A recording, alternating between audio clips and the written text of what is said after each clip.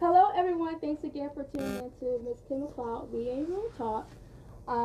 Today, thanks for joining me today. We actually, of course, are on this new series on the apostolic conversion experience. And today, I have a very special guest with me, my very own pastor for the past over 12 years, Pastor Michael G. Blankenship.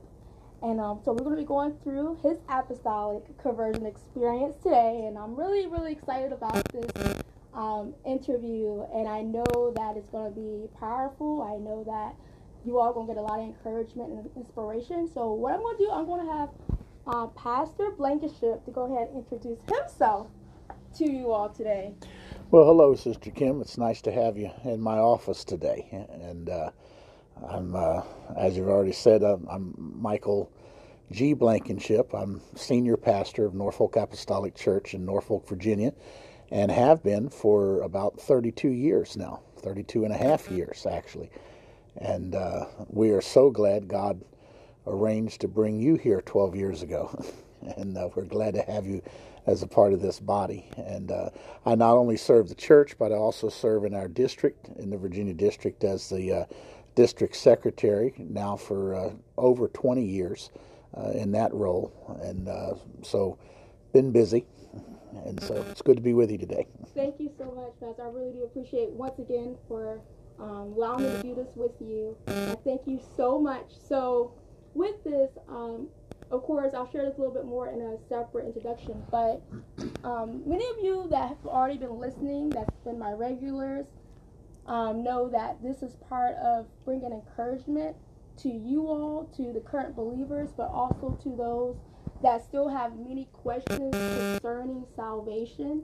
And I know, of course, we know the Bible will trump everything. We know the Bible is true, but also with that, we know that testimonies, personal testimonies, is a huge encourager as well, and kind of more shed light on what the Bible says. And as I was starting out this series, one of the people that I really want to interview, of course, my personal pastor, and I would like for him to share on what happened with him many years ago, his apostolic Christian conversion experience. So first starting off, one of the questions I like to share or ask is, what was one of the first memories or moments that you knew there was a God, that you knew there was something bigger out here, that there was a creator of it all? Well, as I mentioned to you a few minutes ago before we started, this coming May 18th of 2020 will be my spiritual birthday. That was 45 years ago that I was baptized in Jesus' name. I received the Holy Ghost a couple of weeks later, early June, as I remember, in a revival meeting. But for me, by that time, I'll be 58 years old, so that'll be 45 years of serving God. I came to the Lord as a teenager, young teenager. I was only 13 when I came to God. And looking back in my childhood, I don't know, because I was a child, I don't know that I ever had a time that I didn't believe that there was a God. My mother took me to church when I was very, very young. I have some memories. My mother used to be in the church at one time. She was she was a church pianist and choir leader at one time, way back, going back in time. And I was just a little boy. Maybe, I have memories of maybe being, 2, 3, 4 years old, somewhere in that ballpark, going to church. I remember going to the Apostolic Gospel Church in West Grove, Pennsylvania, which is where it's Chester County, Pennsylvania, outside of Philadelphia is where I grew up. And I remember, I even have memories as a little boy of being there on work days when they were actually building the church. So it goes way back to the start of the church. And I have one particular vivid memory of my mother being on the piano, on the platform, playing the piano, and I was down in the pew, evidently being ornery, and the pastor yelled at me from the pulpit. and told me to go up and sit on the piano bench with my mother. And so that was rather humiliating, even at that little age. But I have those memories. However, that's all the memories that I have, because my mother unfortunately fell away from the Lord, backslid for a season during that time. And so from that point on, though I have those vague memories of being real young, but after that it stopped. And we went for numbers of years. I wasn't raised in the church. I had no knowledge of church. I certainly didn't understand doctrine or anything. But because I had gone to church a few times as a little kid, I don't really even remember being in Sunday school. So I don't even think I was old enough to much be in that. But my point is that I in answer to your question, I don't know that there was ever a time I never thought about it. I was just a kid, and I never had those grand thoughts of whether there's a God or not. I just always assumed there was. So that part wasn't a problem for me. And I think that's really interesting to hear that from you too, because myself included, and also other people that I've talked to, even outside of this podcast, when we're children, a lot of us have a belief of God. It was never really like a question, either God exists or not. Normally that involves like later on in life. So it's interesting to hear that from you too. Well, and it's why children's church is so incredibly important, and children's ministries are so very important. And I know it's disheartening a lot of times for children's church workers and people that minister to children to sometimes see them fall away. But I will tell you, you'll never know what will happen to seed that's planted into children when they're young. Even the Scripture talks about, Jesus said there's a price to pay if you offend one of these little ones which do believe.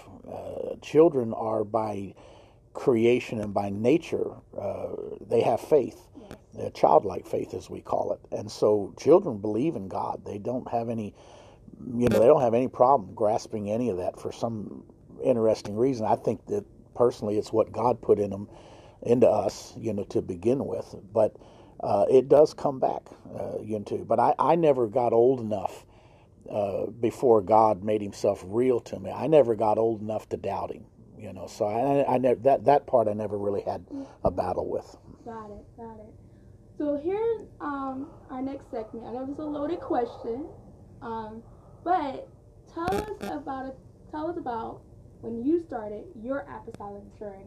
When you started that apostolic journey, as in who or how you was invited to an apostolic church. What or who motivated you in that regards? Well, I'd love to look back and testify that there was some great, grand religious thing that happened. That I look back and it's almost funny. It would almost seem like I stumbled into the church.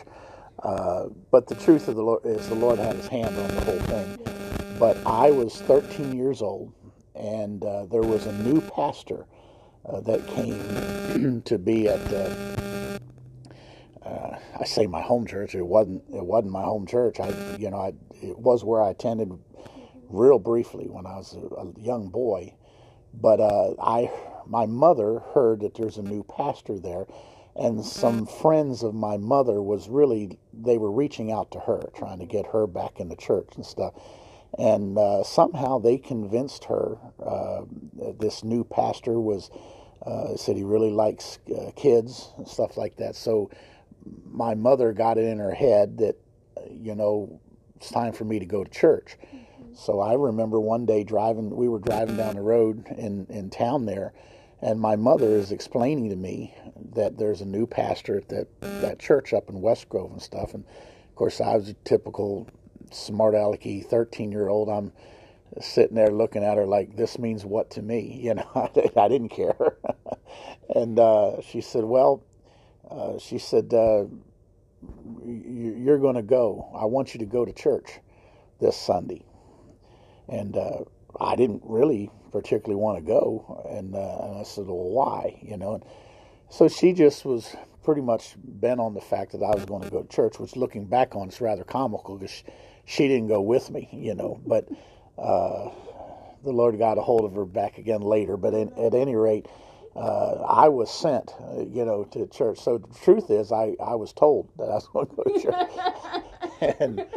But it just so happened that the son of the friends that had, or my mother's friend that reached out to her, was looking for me, and he was just a few years older than me. So he was like 16, 17 at the time. I was 13.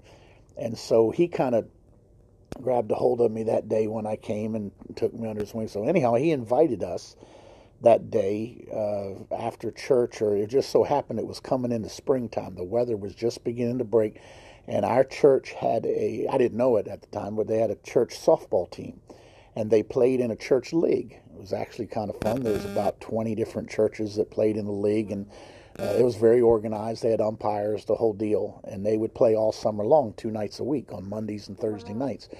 And which I had never even heard of, that. But I was playing baseball in school when I was young. I was pretty athletic. That was a long time ago, and that's back when I could run, And like I was showing you a few minutes ago, I still have a trophy up there on the wall from those days where I was MVP of all things. But anyway, it was coming into spring, and they were practicing. They were beginning their practices to get ready for the league that started later, that end of May or March or whenever it was, or April, I mean. Anyway, they invited me to go out on a Sunday afternoon and play ball with them. I said, okay, I love playing ball, so that's what got me out.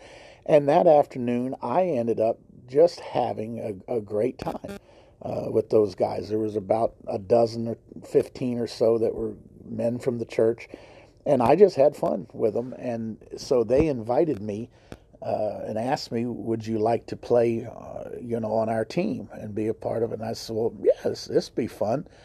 And especially because it was going to be in the summer, and so school didn't have anything going on. So, yeah, I'll play. And, then they, of course, explained to me that the rules was, the league rules is you have to attend the church at least once a week in order to, qualify to be on the roster. Now, the church could make it whatever they wanted, but the league minimum was once a week. And so I remember asking, wait a minute, I got to go to church to play on this thing? And so, well, yeah, all right. So the truth of the matter is, my spiritual walk began with me going to church really for the noble reason of just wanting to play on the church softball team. and that was the extent of my spiritual hunger at the time.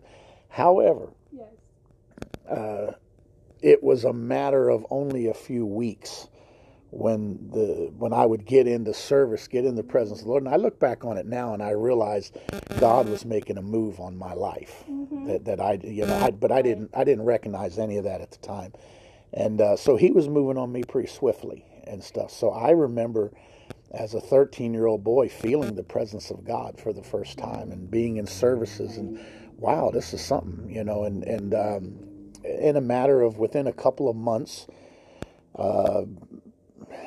it was a Sunday. I remember a service that we were in, the altar service, and people were praying around the altar and so forth. And I remember an elder in the church at the time. It was an older gentleman even back then. He would have been in his 50s or 60s, but Clifford Souter, I'll never forget, came walking back to me. I was sitting, third or fourth, fifth pew back somewhere, and I'll never forget, he just walked up to me and he just said, Michael, the Spirit of the Lord is here strong and stuff.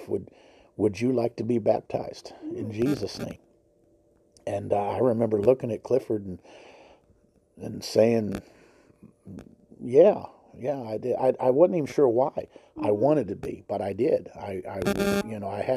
There was a faith, and I can't really say that I had a full understanding of everything that was going on, but I knew what I felt, and I knew, what I wanted, and I had seen a couple of baptisms, so it wasn't like I didn't know what was going on. But for a 13-year-old, I couldn't tell you that I understood all the theology behind it at the time. But I responded in faith, and I did. I was baptized in Jesus' name May 18th, 1975. And like I said, this year that'll be 45 years ago, Wow. and I've had an uninterrupted walk with God for 45 years.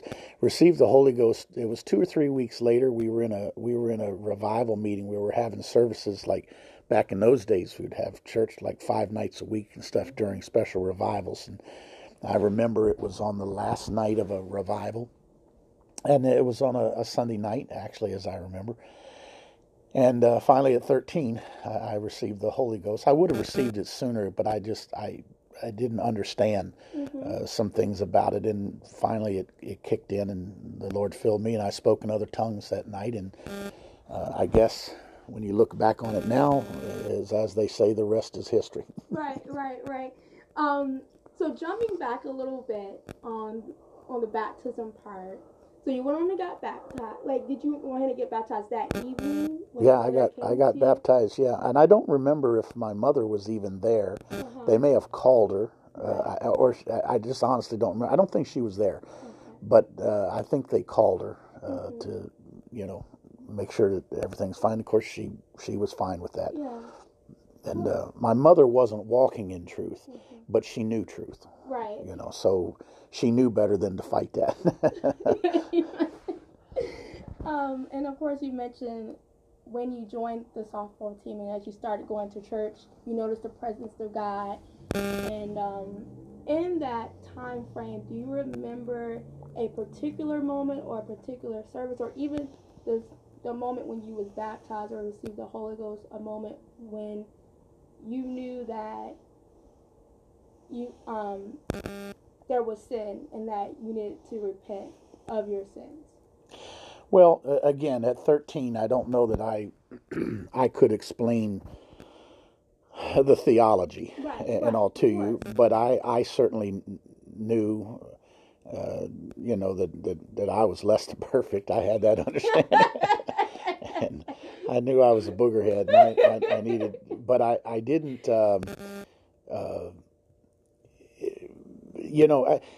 When I think back on it, I have to realize that again, God was making a move on me that was quick, and so I began to experience the presence of God very quickly in service. I can't remember back, like where I could say where I went to church for a while and all of a sudden it was on that service.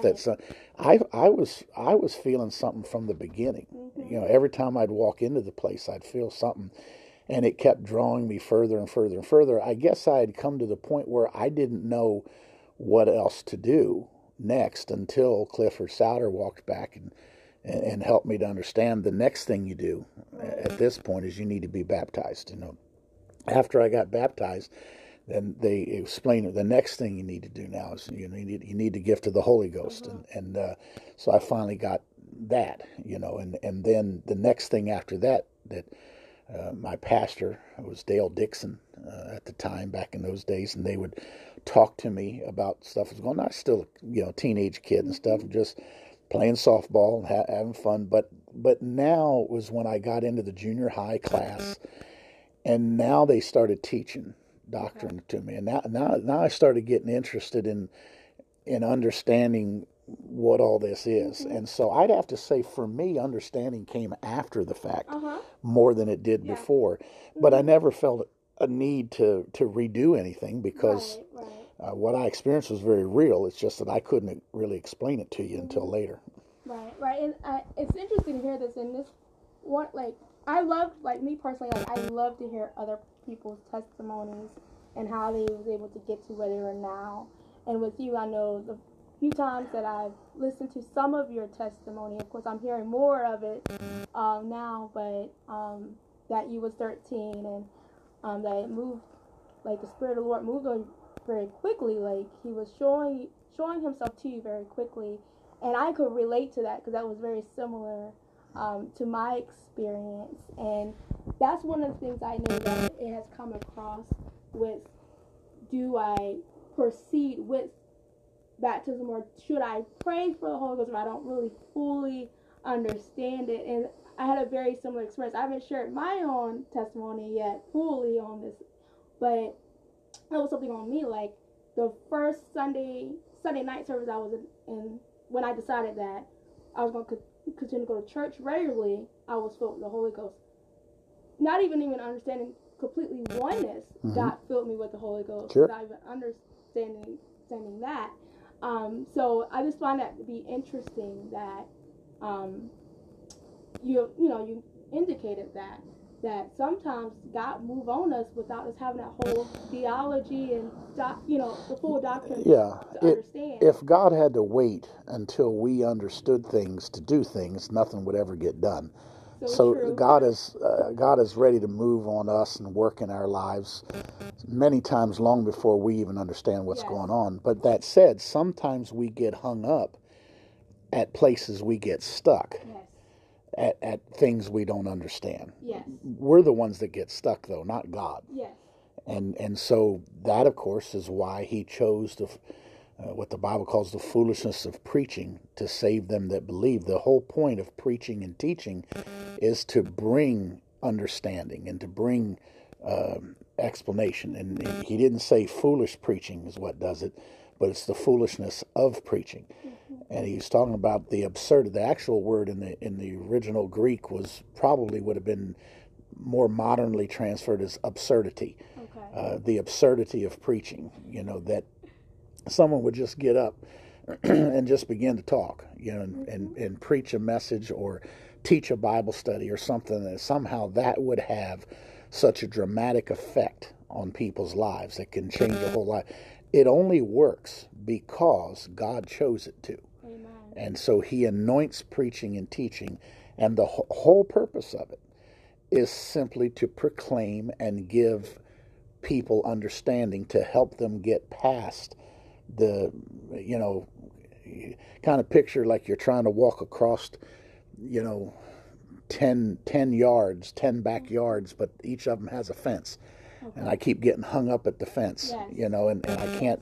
Now God's already moved on. He's in the next, but for me to get there, I got to get over this fence, and it's a fence of something I don't understand. Right. But then preaching and teaching kicks in, gives me the understanding. Okay, now I can climb over that fence and go on, and so our life from that point is a process of from glory to glory, just after 45 years now. I'm still learning things and still seeing things in the Word of God that I didn't see before. Mm-hmm. And it's an exciting adventure. You'll never explore and hit the bottom of the well with God. Mm-hmm. You can spend a lifetime searching Him and searching the Word, and you'll be learning new things on your deathbed. Wow. That's how deep and big God is. Wow. I'd just like to do a little insert there. I know it's not on the questions right now, but since you was saved as a teenager, and I understand we get, of course, 4 to 5 years ago seem ancient to some of the young people today, but there's still some good principles and knowledge that you learned back then that's still relevant. It is ancient.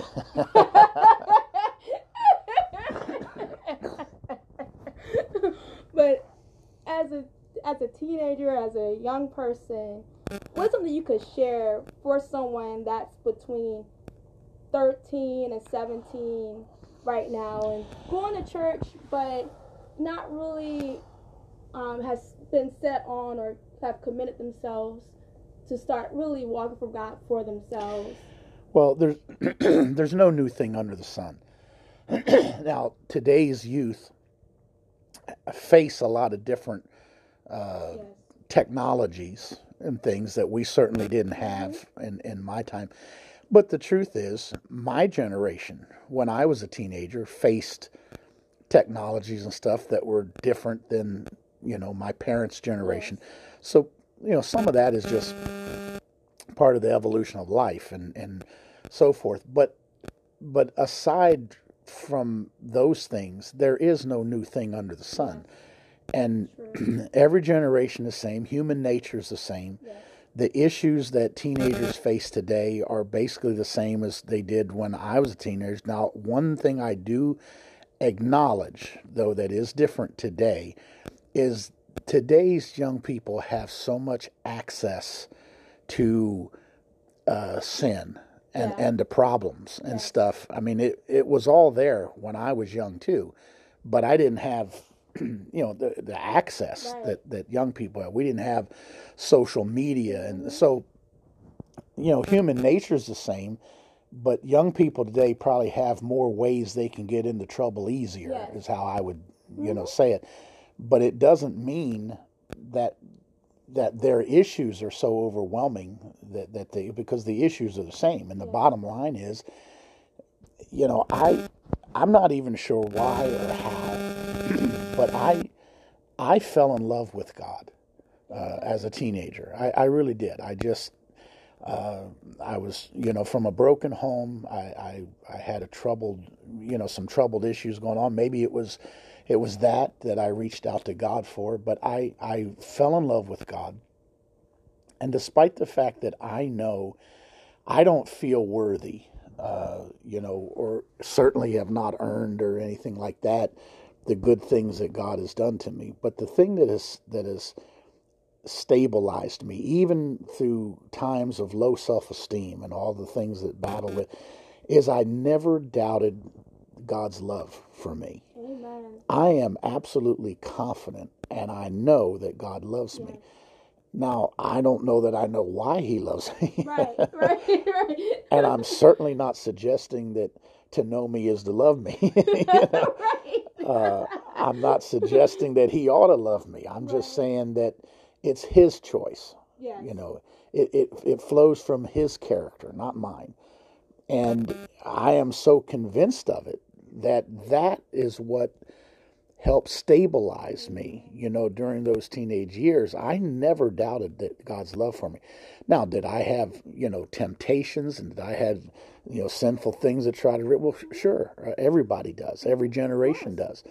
But I never had the idea where I felt alienated from God. And I always had this sense that, well, I don't want to disappoint God. I want to, so I think the key to making it, well, it's all the time, not just your teenage years, but you just got to make up your mind at some point and decide which team you're going to play on.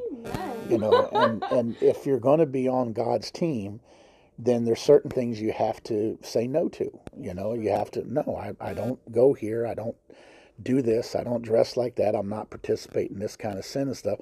It's not because I can't. It's not because that some of it doesn't appeal to my flesh like anybody else. But no, if I do that, it's disappointing to God, and I don't want to disappoint him. And so it was his love for me and my love for him that kept me, even at times when I probably would have fallen away otherwise. Thank you. That's awesome. Like, really, and it's interesting you say that, because just last night, a dear friend of mine that I grew up with actually met her my first year of receiving the Holy Ghost, because I'm actually supposed to be interviewing her soon too on the Apostolic Conversion, and we was just talking about this and how we don't necessarily fully understand why Jesus loves us, but he does. It's just evident. Just looking around while we was on the phone, like, our surroundings itself tells us that he loves us. Well, long before your generation, back in my day, Andre Crouch was a famous gospel singer, and he wrote a famous gospel song called just that, I Don't Know Why. And the words to it, I don't know why Jesus loved me, but oh, I'm glad, so glad he did. So move forward. So I know you said when you started going to the junior class, and that's when you started getting more understanding of doctrine and theology. Of course, you talked about the love piece that's helped you continue to stay on. With the question of what are some things that you've learned on this journey with God, kind of adding to that, as in, what is one key thing? You already mentioned the love part, but was there something else that helped you to stay grounded throughout your teen years up into your young adult years?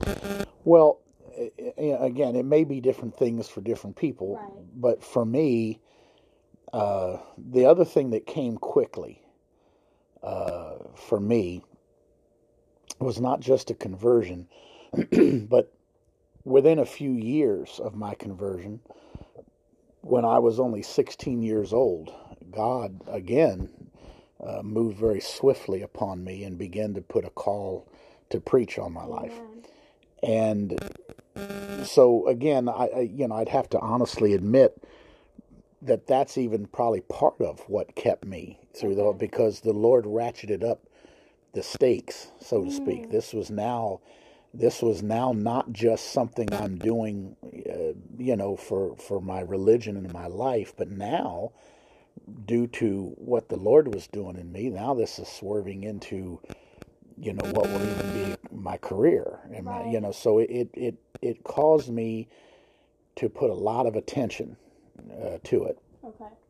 And what happened to me was I began to realize, well, man, if God's wanting me to do this, and I'm realizing I don't know my head from a hole in the ground when it comes to this book. I've got to start learning this book, Right. And so I started. I spent a lot of time with my pastor. That I got sometimes private teachings that way, one-on-one type of stuff.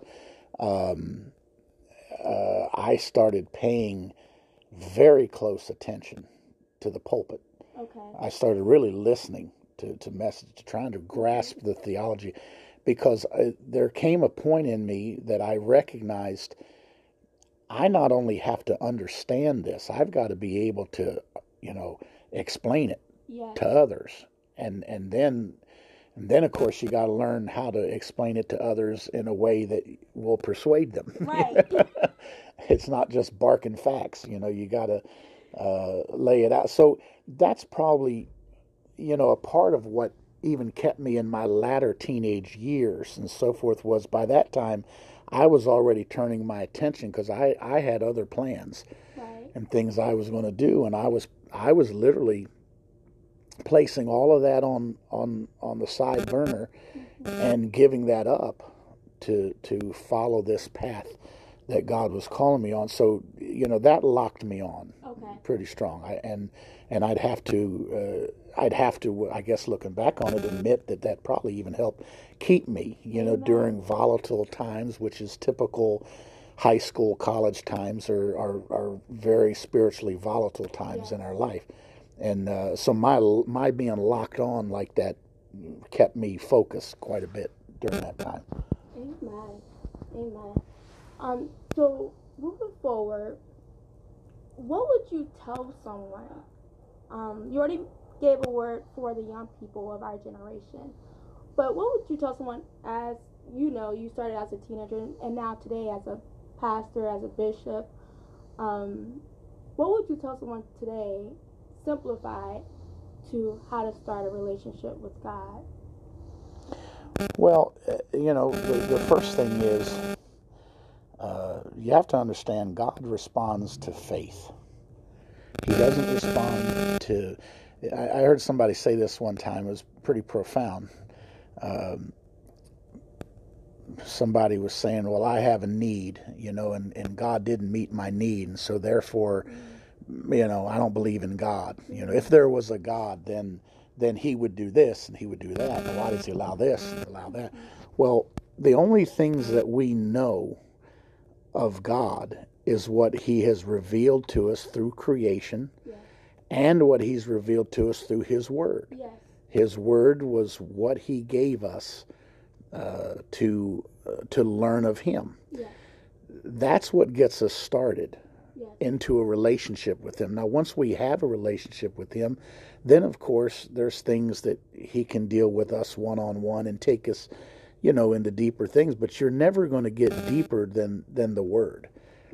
Even when God takes you to deeper, perhaps spiritual experiences, for example, in a prayer room or whatever, through prayer and fasting, or what, you can have I had this experience in God. Well, but you can find it in the Word.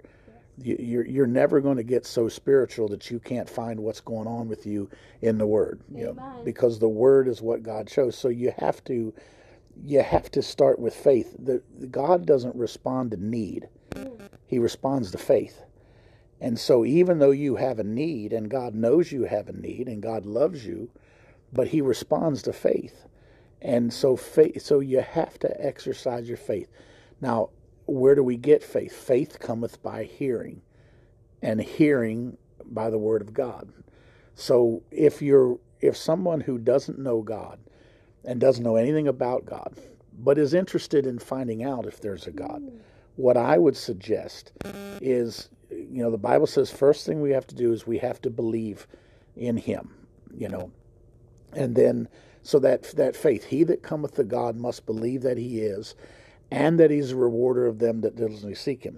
Now, all that means is that I have to say, okay, I believe there probably is a God, and I believe that He will respond if I search after Him. There's nothing. There's no obligation on God's part to seek me out. Right. The obligation is on my end. I'm the creation. He's the creator. All the things that He did that was His obligation, He's done already. Yes. He created this world. He created me. He went to a cross to redeem me. He's done His part. Now I have to do my part by believing that if I seek Him, that He will find me. And I still may not know anything about Him, right, but I'll at least get to that point where I'm willing now to investigate. And I don't really. Of course, you tell somebody read the Bible. Well, sometimes that's not easy for someone that has no training or what.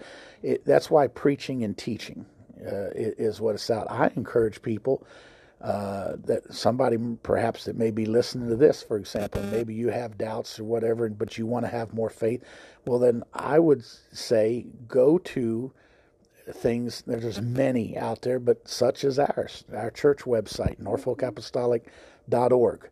Go to our church website to the video section. We have an entire series of preaching and teaching messages that are archived there. Here's the thing. You start listening to anointed preaching and teaching. That will start to build your faith. Even when you feel like, well, I don't know, there's probably a God, but I don't know if I believe Him. Well, you've got to be preached to. And you say, well, I don't know that'll work. Well, it'll work because God chose it to work. And it's how people have been converted to Christianity throughout history. And so if they'll start listening to the Word, just start hearing the Word. Hearing the Word starts to activate a faith that was put in you from the beginning from God. Yeah. And it will begin to respond. And then when your faith starts arising, that starts happening because your understanding starts arising. And then at some point, you can't go any further until you start obeying. Because then you got to obey what's being preached. And like that day when I was 13, I felt a draw. Preaching had stirred my faith, and preaching had, but I couldn't go any further until I started obeying it. Right. And when I obeyed the word, and that was preached in that service, and went ahead and got baptized, it wasn't just blind faith. I felt it. It was, but I just couldn't fully understand it, right, and explain it yet. But I knew it was real. And so faith cometh by hearing, hearing from the word of God. Then comes obedience, and in all of that process, God will take you from one experience to the other, until the next thing you know, what you're doing day by day is walking with God. Wow, I hope you all are really listening to this. There's a lot of good nuggets that's been shared. If you didn't catch it, I recommend you to go back and listen to it.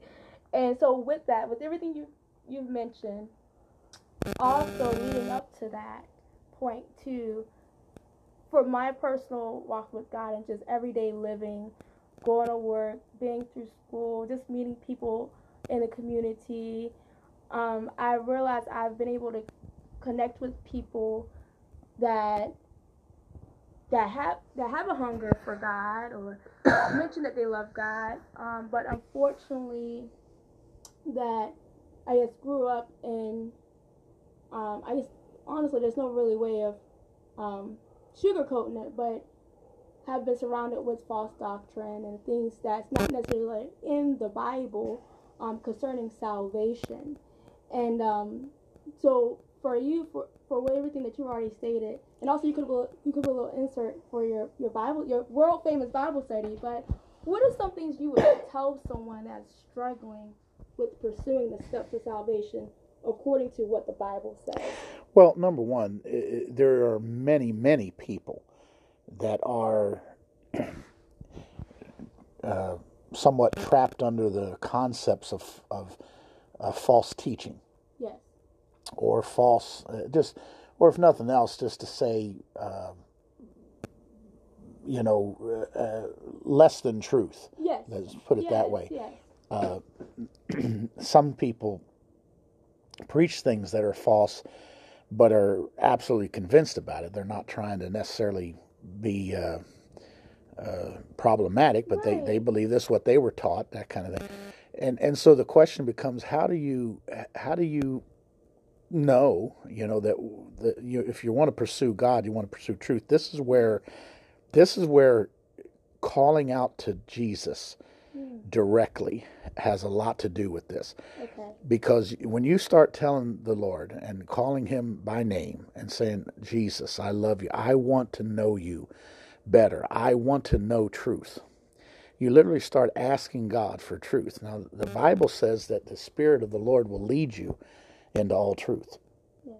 And so if people are sitting in teachings that are less than truth, if they will still, instead of just getting comfortable in that, if they will hunger after God and keep praying for truth, walk in what they know, walk in what you've been taught so far, but continue to hunger after God. Okay. And ask God to, if there's more truth than this, then I want it. Okay. Start hungering after it. I promise you, God will make a way to lead you, guide you. Could even come through a simple podcast like this, but there'll be a way that he'll direct you to a place that you can find the anointed teaching and preaching that will take you to the next level of your understanding. This issue of false teachers, I was even working on preparing, to minister tomorrow, and it's literally one of the things I'm talking about. Wow. When Paul said that his greatest concern is, and he literally said this in Acts 20. He said, "For I know this." I mean, he wasn't even, he said, "I know this is going to happen." He said, "After my departing, shall grievous wolves enter in among you, not sparing the flock.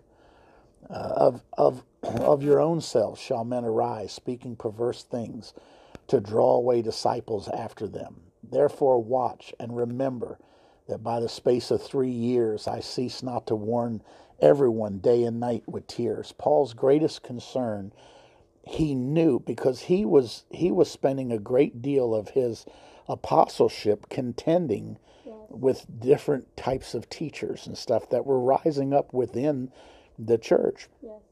As a matter of fact, Paul called them false apostles. He said he called them deceitful workers, transforming themselves into the apostles of Christ. He was constantly battling with false brethren. And he said, I know when I'm gone, I know what's going to happen. Mm-hmm. And so this issue was being battled from the beginning. So here's the point. You can't assume, most people assume that everything that calls itself Christian has its roots with Jesus Christ. Mm-hmm. It's not true. Right. There are so many things that have been peppered into things and called Christian, called Jesus Christ, people claiming to be servants of Christ that are absolutely not what he preached. And so the only way you can get through all of that is to hunger after God himself. Okay. And ask God to lead you and to guide you And I promise you he will, because he wants us to walk in truth. Yes. And but he responds to faith, and he responds to hunger. And so that's what I would say to those: hunger after it. God will guide you. Amen. Amen. I know I'm kind of putting you on the spot here with this last question here. I know time is getting away. But you, years ago, you started a Bible study that will help people understand and receive truth, as in a Acts 2:38 message. Would you like to share a little bit about that and share an example and how that Bible study helped someone with their apostolic conversion experience? Well, that Bible study, I called it the New Birth Experience. And mostly it came in my early days here in Norfolk. When I started the church, we had 12 people in the church, 12 adults in the church when I came. And so we had a lot of work to do to build up a congregation. And I was teaching as many home Bible studies as I could, one-on-one type stuff. But I had been trained as a young person, as a teenager, stuff on the Exploring God's Word Bible study course, which is a great course. It's like a 10, 12 lesson Bible study, and it goes from Genesis to Revelation, hits the highlights. It is good, basic Bible knowledge. We still use it today, but it was brand new back in the 70s. It had just come out. That was the big the big production thing. And so at the time of my conversion, that was the big thing being pushed. So when I was taught and trained how to teach Bible studies, it started with Exploring God's Word. So I taught it tons of times, through the years, and it's great. It is a wonderful tool. The problem that I was running into was I'm wanting to build a church this is going back to late 80s. Yes. At this point, early 90s, and I'm having these Bible studies. But once you got committed to a Bible study, you got yourself committed to a 10-week deal, And what I was finding is I'd get 2 or 3 weeks into the Bible study, and I realized, well, folks are just enjoying having Bible study and having me come over to the house, but they weren't really hungry. They weren't, right. And that's okay. I wasn't, but I'm looking for ripe fruit. I'm Right. looking for stuff that's already on the vine that God's already dealing with, and we'll deal with the other later. But right now, I got to stay focused on church. So I became frustrated, and I started talking to the Lord about the fact that I'm getting myself into something. I got 6 more weeks that I'm committed to do something for people that I'm not really getting anywhere with, and so I'd rather spend that time doing. So it was out of frustration. I started watching the Lord moving quicker on people. So I wrote. I used 2 or 3 of the other ones that were available back in those days. All good. Somebody asked me what's the best Bible study, and I heard somebody say one time it's the one you're using. That's the best one. But they didn't fit my mindset. Okay. It didn't flow with the way I think. And I know everybody doesn't think like me. So I figured, well, I'm going to write a Bible study. I'm going to write my own. I'm going to start from scratch, and I'm going to write one to do what would somebody have to say to me to convince me. Okay. And then I figured, this may not affect everybody, but there's got to at least be enough people that think like me that we can build a church off of. That was my original thinking. So I wrote the New Birth Experience. Right now, we even use it locally in the local church. We've repackaged it into another thing. It's called Experience Pentecost, but they're both the identical Bible study. But basically, it's a how-to.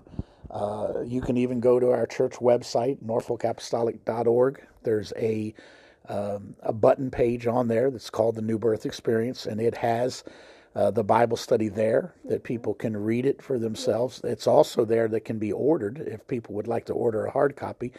But also, what's interesting is on the link there is a video that we did. You may remember this on a Sunday night. We took the Sunday night platform and turned it into a living room setting, and we had Brother Barnes, who was our outreach director at the time, teaching a young couple the New Birth Experience. So people can go to the website, and even if they don't have anybody to teach to, they can have it taught to them online. And so that's what started all of that. Now, what I didn't know when we did this is it would become something that would end up going around the world. Yeah. And one day, the Lord spoke to me and He said, I will take this tool around the world. You will never know where all it will go. But I had been praying, and the Lord said, I'm going to answer your prayer through this tool. Well, my prayer had been, I want to impact my generation for the gospel. That's what I was praying. And so the Lord took this tool. At this point, that I know, I've totally lost control of it. It's just out and everywhere. Nobody reports back to me. It's just freely receive, freely give. It's out there. But at least that I know of, it's been translated into about 15 languages that I'm aware of, and there's so much I don't know. It's being used. The missionaries have now been given permission from me, particularly those in non-speaking English-speaking countries. I've given them the permission to use that and translate it into their language, publish it in their country, and use it as a soul-winning tool. We're working right now on having it translated into Khmer to take to Cambodia with some of the trips that we do from the church here. Never would I have dreamed back in those early days when I wrote this and put it on index cards on a paper clip and had it clipped in the back of my Bible, because anytime anybody asked me, boom, have Bible, I'm ready to teach. Never would have dreamed what has become of it, and that it's totally taken off around the world. And many people are being brought into the kingdom because it's a simple explanation of what to do, follow the steps that lead you to, starting with believing in the Lord, leading you through repentance, through baptism in Jesus' name, through the infilling of the Holy Ghost. It just pulls it all together in a simple way. Right. Amen. I just want to say this was a wonderful interview podcast with you, Pastor. I feel like I got like a one-on-one Bible study with you today. That's how it works. Thank you once again so much for sharing your testimony, sharing some wisdom and knowledge, some nuggets here and there. As we close up, any final closing thoughts from you, Pastor? Well, just the only thing I would add to it all is just, look, we're all busy with the things of life. We got to go to work, we got school, we got bills to pay, and if we're not careful, we can get so consumed with everything that is just temporal, and we're not giving enough attention to the spiritual. The spiritual part of us is what's eternal. And if you're going to weigh the importance between eternal things and temporal things, there's no question that the eternal outweighs it. Even so much that Jesus himself, trying to make that point, said that, what does it profit a man if he's able to gain the whole world? Number one, no man ever gains the whole world. So it was an exaggeration. Right. But Jesus said, even in the exaggeration, even if you were able to gain the whole world, but lose your own soul, he said, what profit is it? Right. He said, it's a losing thing. Your soul is more important than the entire world, temporal world around you. And it's just kind of a marvel to me that as a culture, we spend so much time, energy, and money dealing with the temporal. And I guess I would just end by saying we need to carve out some time and start putting it on the spiritual, because that's what really matters in time. Amen. All right, you all. Thanks again. I also want to put out a little invite to you all as well. For those that already know me, you already know what church I go to, but we are here at Norfolk Apostolic Church of Norfolk, Virginia, located on 3131 Azalea Garden Road, Norfolk, Virginia. We normally have services on Sunday mornings at 10 a.m. and Sunday evenings at 6 p.m. and Wednesday evenings at 7:30. Our pastor here that just spoke, he normally does Bible studies on the Wednesday nights. He also normally preaches and teaches on Sunday mornings as well. We have an awesome, incredible children's ministry and young teenagers, young adults ministry, college career group for those of young adults that's in the college season of their lives. So many groups here in this church. And the services are live streamed usually as well. Amen. from the same website. And I'll make sure I put that on the introduction as well as the introduction of the podcast. Thanks again for tuning in, and please share this. If this encouraged you, share this on your social media accounts, share it through emails, text messages. Thank you once again, everyone. Take care. Hey guys, thanks again for tuning in on this segment of the Apostolic Christian Conversion Experience with my very own pastor, Pastor Michael G. Blankenship of Norfolk, Virginia, over in Norfolk Apostolic Church.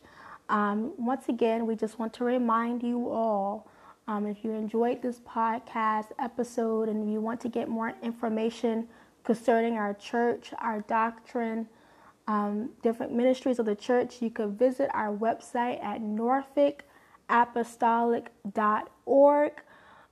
We also have an app as well. On the website, you will find our live stream option for live stream services on Sunday mornings at 10 a.m., Sunday evenings at 6 p.m., and Wednesday evenings at 7:30 p.m. Also, we have archived messages as well on that website. We also have a YouTube channel, Norfolk Apostolic Church on YouTube, where we also archive most of all of our messages on there as well. Thank you for listening.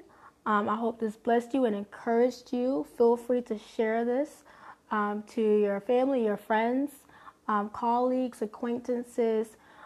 This is the Apostolic Conversion Experience series. Talk to you all soon. Bye.